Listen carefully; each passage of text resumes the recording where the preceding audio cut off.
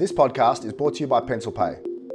If you're a wholesaler or manufacturer, use Pencil to digitize and automate your credit applications, your billing, and your trading terms. Welcome to Product Hub, the podcast where we interview people that have created businesses, created products, and created jobs. You can find us by going to Spotify or Apple Podcast and typing in Product Hub. I'm Tim Demetriou, and today we talk to Peter Tan. He's the owner and director of BKK, who are one of Sydney's largest Asian food product distributors. Peter's journey from medical student to cardiovascular researcher to business owner is one of change.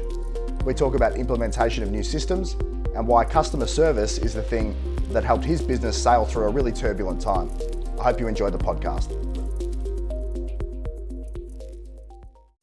Hey guys, this morning we've got Peter Tan. So Peter Tan is from BKK Distribution.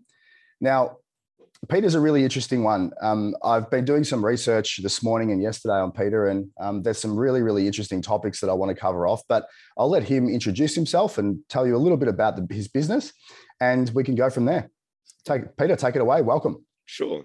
Thank you very much. It's very nice to be here. So my name is Peter Tan. I'm my position at the company BKK Australia is director, although I have to say it's more to do with operations, processes, and systems than anything else. BKK Australia is an important distribution company specializing in Asian foods.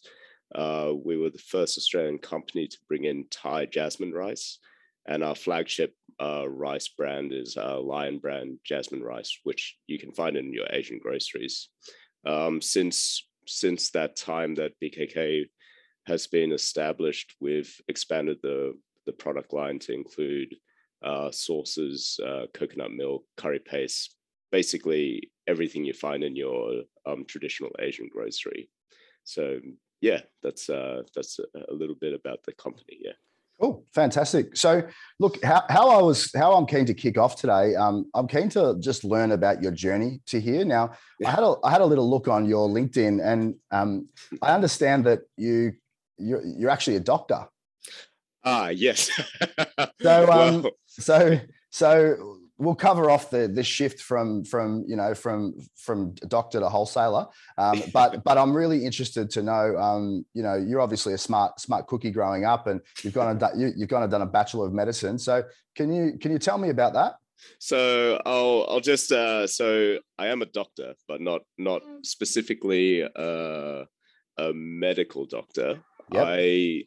I studied a Bachelor of Medical Science, which qualified me to become a scientist. Yep. And I did a postgraduate degree, specializing in cardiovascular physiology. And that's what grants me the doctor title. So it's a doctorate. Yeah, doctorate. Yeah. Yep, yeah. Cool. But people ask me medical questions all the time.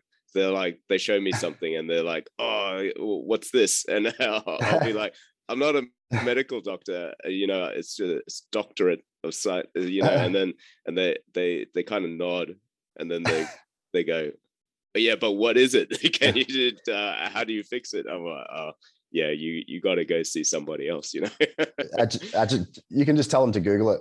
Yeah, Google it. Work it out. Cool. So and then you went and did research for 4 years. Yes. Yeah. Can you tell me about that? Yeah. So after my PhD, which was I had a blast during my PhD.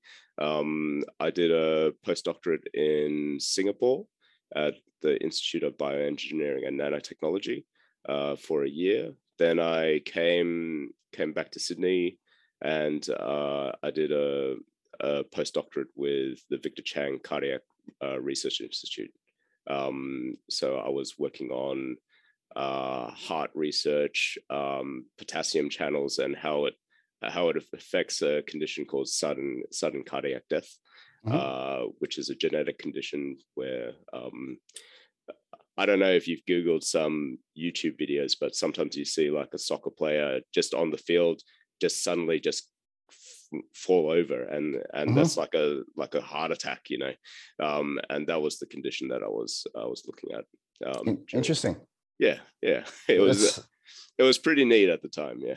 Yeah, absolutely. And then you go and decide you're going to hop into BKK. And can you explain that transition? So explain kind of how how obviously you're connected, perhaps by family or something like that. But can you explain how that transition actually was? Oh, sure. So BKK is owned by my family. So basically, in my science career, I was very good at experiments and data analysis and things like that. However, the further I progressed in my career, the more I realized that to succeed as a scientist, especially towards the higher level, you needed to be more someone who could speculate a lot more, and also someone who can sell the ideas on a grander scale. Whereas I've always been like kind of just like one foot in front of the other. It only means this much, so I never sold my ideas on a like they would say, so what does this mean? Will this solve all the world's problems? And some people will say, yeah, it will solve that, and I would be, no, it's just kind of interesting, so yes. So you focused heavily on what the data told you as opposed to what you wanted the data to say. Yeah, exactly. But if you want to get grant funding, if you want to get further on and sort of lead a research team and things like that, you have to be a bit more visionary than I was. Okay. But what I enjoyed about being a scientist was locking myself in a dark room and experimenting. Yeah. And yeah, that's what I loved it.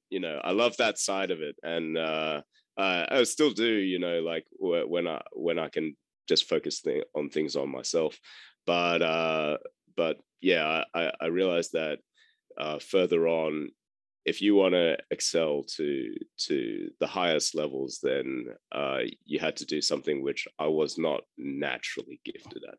Okay. Yeah. And so the transition to the wholesale business was I felt I wanted to do something a bit more tangible. And especially because my family owned the business, I thought, I'll see what I can help out, see what I can do, and then yeah, I just started from there. A bit daunting because I had no idea what I was doing when I had you worked in the business previously. In most family businesses, people do that, but I'm just having a look at your background. There's probably not a great deal of time to work in the family business as well as doing a Bachelor of Medical Science and a postgraduate doctorate and all the rest of it.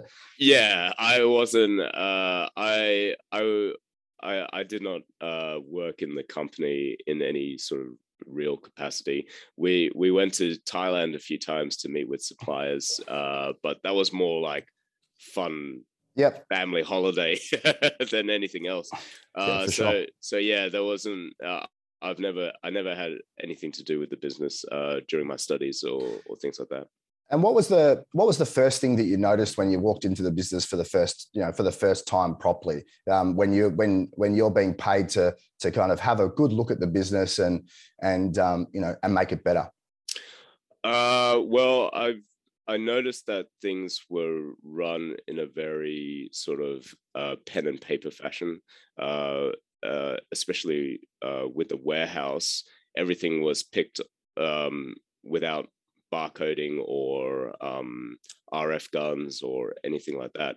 Everything was just, you print a pack slip, print a pick slip, and then our warehouse guys would go and pick according to what's printed on a piece of paper, and so everything was done off memory, no location picking or anything like that.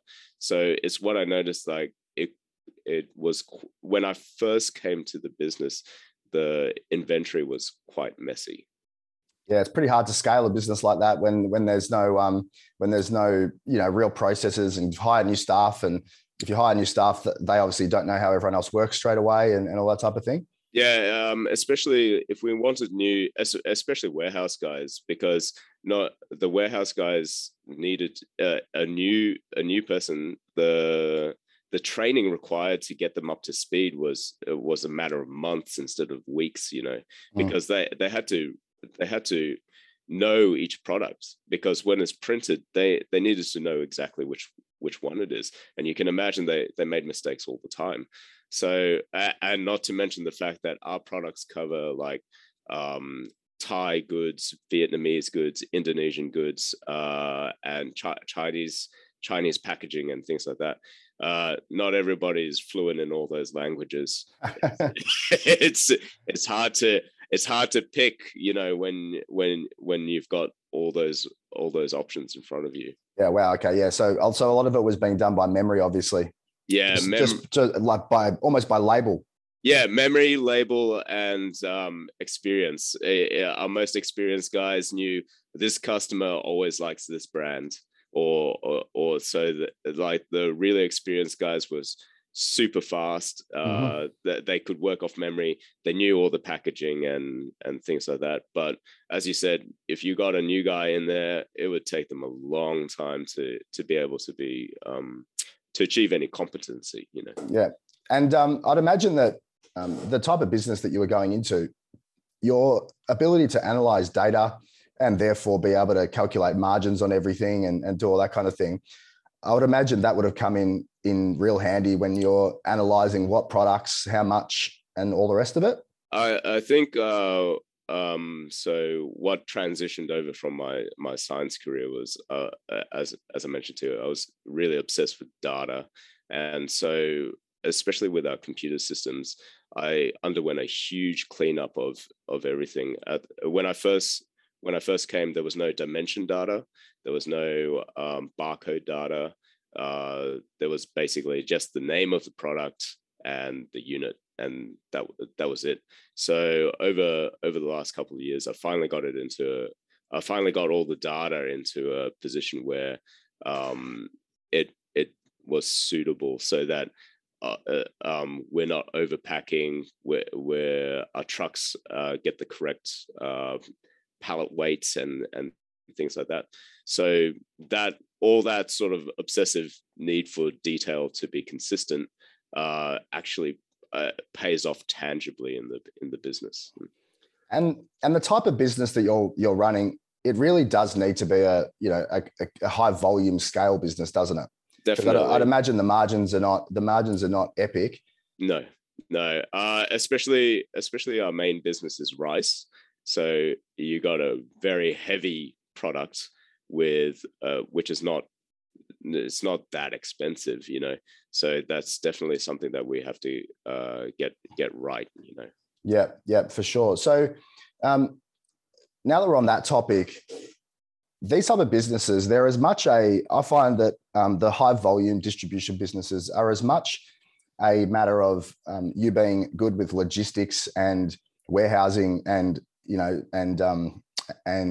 kind of speed of delivery and all that type of thing. It's as much of a logistical operation as it is a product driven operation. Would you agree with that? I'd absolutely agree with that. I think, especially with the logistics, if we can streamline the process, make it more efficient, get it to the customers on time and when they expect it, those things are crucially important in the high volume business. I think we're lucky because our company, because it's been running for such a long time, what has really helped, even with the inefficiencies that we experienced earlier, our customers are very loyal to the company, and it's something that the company prides itself on, is the customer service level, and also the expertise that they have in terms of the food products and the brands. It's our staff who know their stuff, that and the customer relationship, which is very important in this regard. And what do you guys do over and above, say, the next distributor that might separate you from the pack as far as the extra level of service? Obviously, you guys have been going for 40 years, I believe, since 1980. Yes. 42 years. And that's incredible for any business. And the fact that it's still in your family and all the rest of it is awesome. Obviously, you're doing something right. What do you guys do in terms of servicing the customers that makes them so sticky? I think so. So the company was established a very long time ago. I think 1980, and at the time, because it was established in Western Sydney, it serviced the communities out there like around Cabramatta, Fairfield area. So definitely there's a huge connection with the Vietnamese community, and actually the core of the company is that it's a Thai company, and especially with the Thai community. So what really separates us from a distributor who doesn't know too much about the products, they might get the same products, but they don't have the same connection to the community and culture that our staff have, because our staff have been there. They live in the same areas, so they're very connected to the people that they sell to. Is that the same area? Is that the same area where you guys have got a new member of Parliament, I believe? Is that that area? I'll have to grab her name. She's a new lady. She used to be the mayor of that area, and I believe she's become a new member of Parliament. I'm not sure if it's in that area, but I think it might be a different area, but okay. I'm not entirely sure. The whole politics at the moment has been quite a whirlwind, I think. Yeah, absolutely. Yeah, it's I think the media can hopefully stop all their crap now. So that's great. So in terms of scaling your business, when you went into the business, what level were you guys at? I mean, in terms of, I guess, maybe number of customers, or what's a metric you feel comfortable sharing? Because I'd love to understand kind of when you entered the business, where was it? And then, where is it today, kind of thing? Well, I'd say that at the time at the time that I came in, the business had it was doing pretty well, but I think we'd reached sort of like the capacity of what we were capable of, because the warehouse was overflowing. We was always rushing around to service customers and things like that. So I can't really think of a metric off the top of my head Was that due to geographical growth, or like did you focus on a certain area, or was it just resource of space and being able to scale? Yeah, just space, because our main so we have our main warehouse in Sydney, and then we have a smaller warehouse in Melbourne. But in terms of our in terms of our capacity we're always struggling for space in the old warehouse. We moved during the pandemic actually to a new location, which has been great, but our new location only has a little bit more capacity, and they've already used it up. so we're thinking of getting more space, but we just got to work out the logistics of that. Okay. So I would say that it was probably more held back by our operations, and I would also say that because the business had been run the same way for many years, I think everything was optimized to its highest point at that time. But there was no change or innovation in our processes.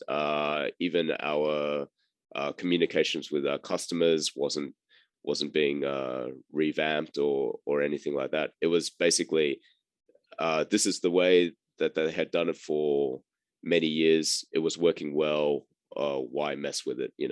So, but I think so. It was working as best as it could. Mm-hmm. And so we had sort of reached a plateau at that point. And then 7 years into you working there, the pandemic hits, Yeah. and everything gets thrown into turmoil. Yeah. Can you run me through your initial reaction when it all happened and when it all went down? And then if you can run me through what became your core focus at that point. Yeah. Oh, okay, sure. So the pandemic was a crazy time. Prior to the pandemic, I was working on getting a sort of modernized warehouse management system into place, and I had been working on it for ages, at least 3 years, in terms of like the working out and testing how it would work. Probably even longer than that if you take into account research and hunting for a good supplier and things like that. But so I had plans for the implementation of the new system, and I planned it for and timed it exactly at the beginning of the pandemic. so when the pandemic hit, we experienced I think you remember, Tim, that there was the buying frenzy, and Yes. everybody bought out pasta and canned tomatoes and cleared out the supermarket shelves, and Woolworths and Coles couldn't keep up with the demand. But out in our area, it was rice, and so our warehouse was cleared out of rice, and I'd never seen it so empty before, and it was nuts. And because it was a scary time, my planned implementation of the management system, the WMS, everybody was saying, "Oh, don't go ahead with it. Don't do it, because we don't know what's going to happen." And but I decided that we should just push on. I talked to the warehouse manager as well, and we decided, no, we really should push on with this, because it's kind of the perfect time for it, right? You've got depleted stock levels because everyone's buying everything. So doing a stock take would take half the time, you'd hope. And and you might have gotten, after the initial buying craziness, you might have gotten slightly less busy potentially, or maybe not. Well, we got after the craziness. That's exactly what happened, because the customers would decide, oh, they're not buying rice, so they wouldn't buy other stuff. So yeah, like things got a little quiet on the sales after the initial spike, and then as you said, the warehouse was completely cleared out. We didn't have to do a massive stock take like we would have had to if it didn't happen. So yeah, when we talked about it, it made more sense. But people are very scared of change, and Big time. and to put this warehouse management system, I think it was the biggest change in the company for very many years, and so people who had worked there were very reluctant to adopt. They would have been reluctant to adopt it anyway, but they were very reluctant to adopt it during the pandemic. And what would be the average age of the person working there? I would say, I'm polite. I don't ask them directly, but I would say in your 50s. Okay. Wow. So you've got that extra bit of a challenge just due to the ability to pick up new systems and all the rest of it. We know that sometimes it takes a little bit longer, but often people that are a little bit older actually want that change because they're under the pump, so they actually want to shift. But it's all about how it's deployed, though, right? It's right. So I definitely think I was a bit too black and white about some things. I think I could have been a bit more flexible in my implementation and make it a bit less scary for them. But definitely sort of like the older people are, the more they want to stay with this same method. And how did you go about actually deploying and implementing with people? Was there a, I think that you went with Deer Systems in the end. Is that right? No, I went with a different WMS. Okay. Yep. I won't mention the name because there's some stickiness around that. Okay. I went with a fairly established WMS. Yeah. Yep. And then when you went and deployed that WMS, what was how did you get people to buy in? Because I mean, this podcast is as much a business podcast as anything else, and the listeners are, I guess people like yourself as well who own and run these businesses, and some of them will be needed to be making updates in their businesses along the way. Yeah, what were the things that worked for you, and what were the things that didn't work for you? I tried to because I enjoy working on things in a solitary way. I prepared in like documentation explaining everything, and had a thick manual for people to refer to, and nobody read it. Yep. So now I've learned over time. So in the initial period, especially when people were scared, that approach did not work. So definitely, as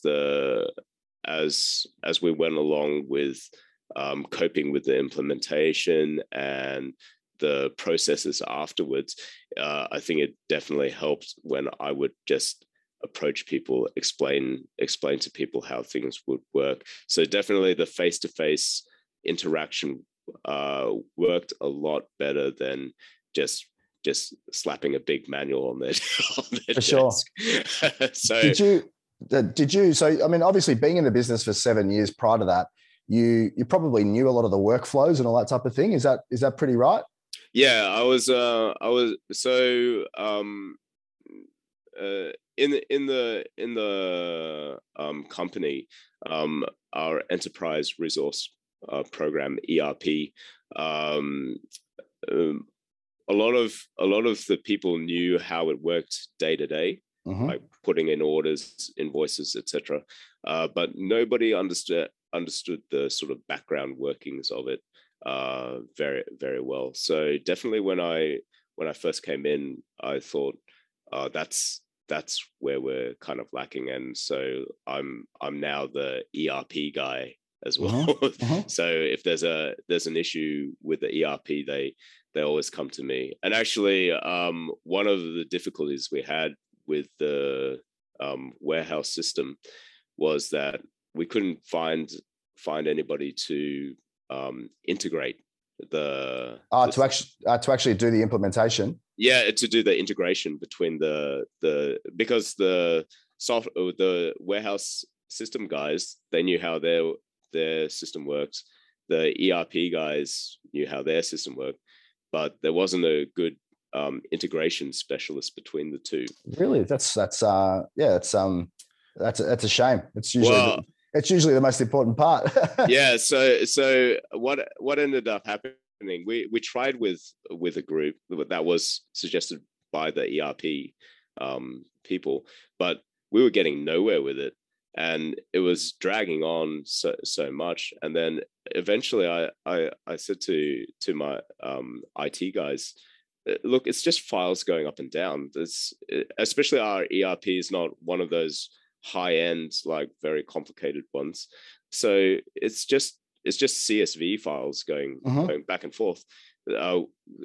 Surely we can do this ourselves. And then they said, well, we can do it, but someone has to work out all the queries and stuff like that. And I said, I think I can do that, So we developed the integration in-house, actually, which was another it was another obstacle to get over, but that's what we ended up doing. Yeah. And you learned how to do all the coding and all the rest of it yourself?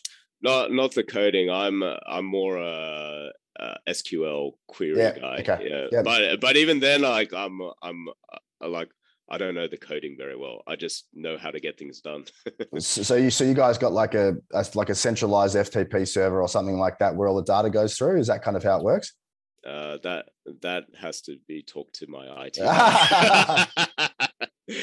No worries. Okay, yeah.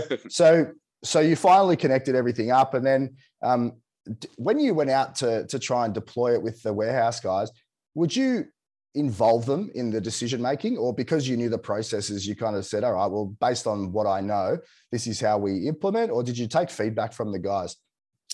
I at the time of the implementation, because there was so much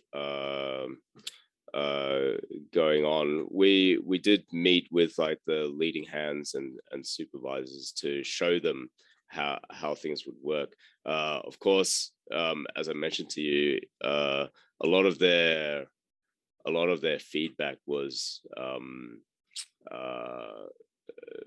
being scared and not having very much confidence in the system.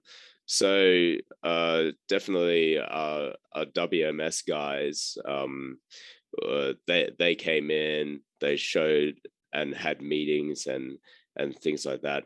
But I would say that overall, because they're so used to the old way, their feedback, we kind of had to listen to it a little bit, but not really take it too seriously, because a lot of the feedback was, we're this type of company, it's never going to work. Do you know what I mean? I know exactly what you mean. You can take feedback to a certain point, but if the feedback is just this won't work, you won't get anywhere. So that's when you have to shift the way that you go about it and become a slightly more authoritarian about it. Yeah. So I think it was because I've never done anything like this before. So for me, it was very daunting and kind of scary. So I had a little bit of a bulldozer approach to it, which we ended up pushing through the obstacles and things like that. Now I've done it like I think I know how to go about it in a different way, but I think overall it was very successful. Yeah, good. And then the business, how it looks today, is obviously vastly different than when you found it, which is great. It's improved and you've got a level of automation that you didn't have before. But then you get hit with supply chain problems coming out. So we know that the last 2.5 years, and especially now, we're finding it's probably the hardest time right now for any businesses, especially the wholesale, in the wholesale area, because the wholesale inflation is much greater than what the consumer inflation is at the moment. How have you guys dealt with the supply chain issues and the inflation? The supply chain issues are a problem because especially for demand for products is spiking, and also the supply from the suppliers is also getting held up in terms of freight and transportation and things like that. So all of that it's been very hard to predict, and so we end up with oversupply or undersupply a bit for the last year or so. Like so the pandemic affected things which affected the supply side, and of course customers demanding products in a unpredictable way. But even things like when there was heavy rain, with the floodings in Queensland, at the time Sydney had a huge dump of rain, and our customers. I was there that weekend. Were you? Yeah, I was, and I think the bridge from Manly to Sydney flooded or something like that, and it was deluge. Oh, it was craziness, and so even something like that, which ran it went for 2 weeks, but we didn't sell anything for 2 weeks because nobody wanted to buy. Like nobody was going out, no one was buying, so the supermarkets wouldn't buy anything either. So we ended up with like a massive oversupply in our warehouse, and then just those unpredictable things has been a challenge for the last 2 years. Yeah. In terms of it all, we're still sort of big. We're still coping with it. It's not. It hasn't been easy because it hasn't been predictable.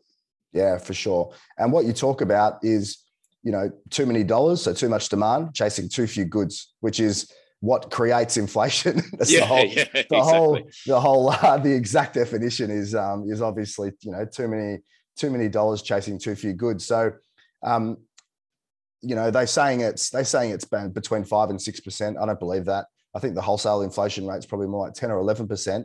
Look, what have you noticed around price increases from your suppliers? Has there been a significant shift upwards, or? There's definitely been a significant shift upwards, especially when we're importing. Our freight has increased a huge amount. I don't know the exact figures, and I don't track it because the purchasing department takes care of that. But definitely, I've looked at some of the costings, and it's definitely gone up. And I hear the freight's gone up, by 200 or 300%, up to what I think the last conversation I had around freight was about 15,000 a container, which is, that's basically triple what it was prior. Is that consistent with what you've seen? I think that's pretty consistent with wow. That's amazing. It's pretty crazy. Like when you look at the pricing, you can see why everything's going up in the supermarket and things like that. Yeah, but it's hard. A lot of the people, the end buyer, the end user of the products, often doesn't understand the supply chain. So for them, it kind of it's a big surprise and a big shift in the way they've got to think about it, because there are extra costs the whole way through, and there's fuel has gone up, so the last mile costs have gone right up as well. Yeah, the customer just says, well, "Why is this jumping up in price so much?" Like they just think either the supermarket or restaurant or whatever is just trying to make more money off them. But if you trace it back, because your end customer is not going to think about, this product was imported, then it was went to a wholesaler, then distributed, then went and then got onto a truck to a restaurant. Or a supermarket. They just want their goods, right? And they see a price increase, and they think that, someone's ripping me off somewhere, Yeah. Yeah. And have your customers been the supermarkets and the supermarkets and the smaller stores, have they been relatively understanding with price hikes and that type of thing? Yeah, they've been pretty good. I'd say it goes to show our customer relationships are very good in the business. I see the customer relationship as the core strength of the business, and as we said, our interactions with them is what's held up. Yeah, for sure. The last thing I wanted to cover off was, can you tell me a little? Just have you guys got anything planned for the next little bit? Is there anything that you guys are going to be doing differently around expansions and that type of thing, or is the current idea to kind of see this little inflation and supply chain period through?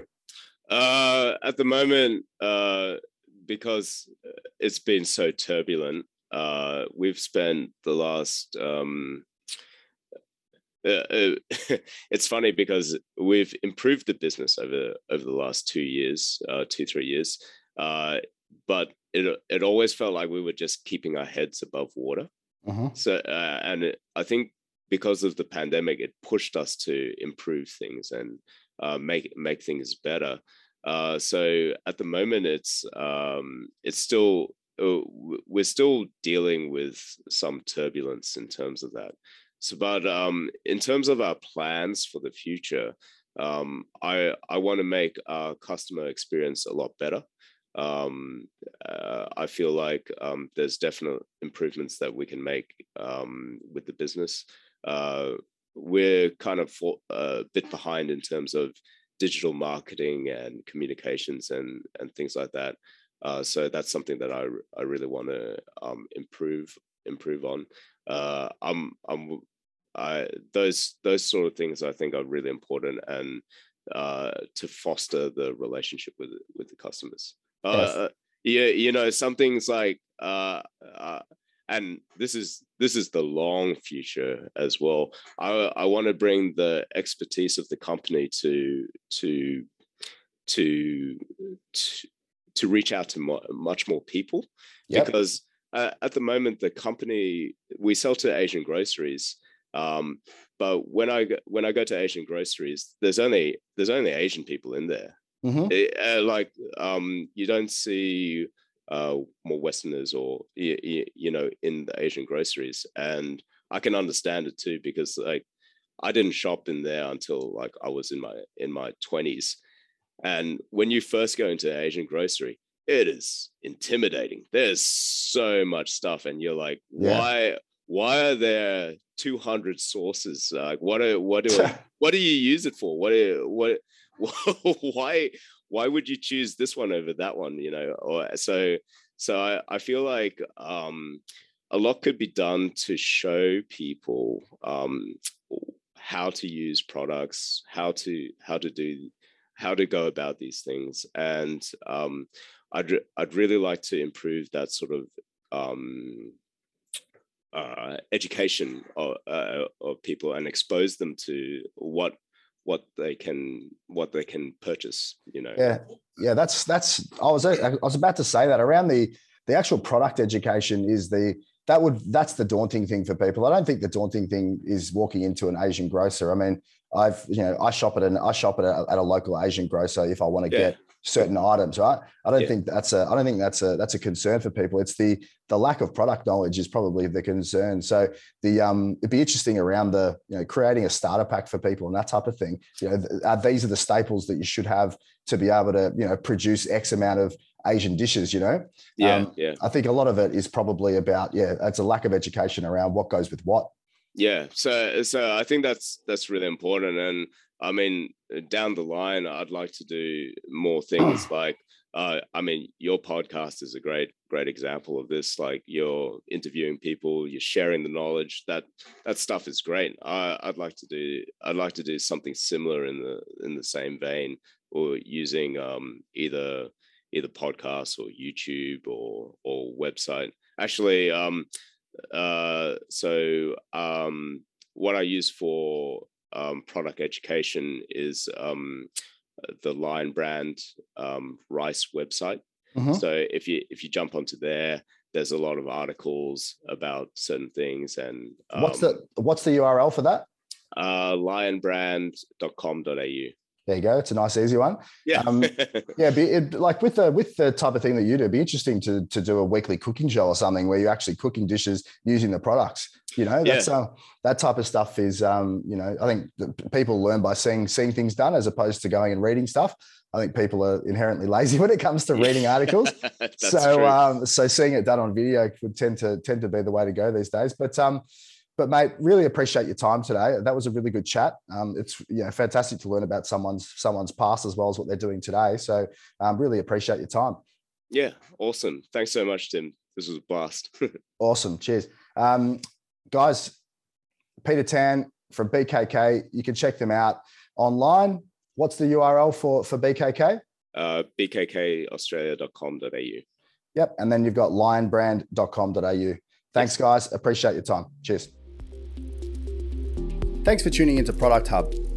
This episode was brought to you by PencilPay, the world's fastest credit application and payment software for product sellers and their wholesale customers. If you sell products on payment terms, check us out at www.pencilpay.com and start getting paid on time today. I'm your host, Tim Dimitriou. See you next time.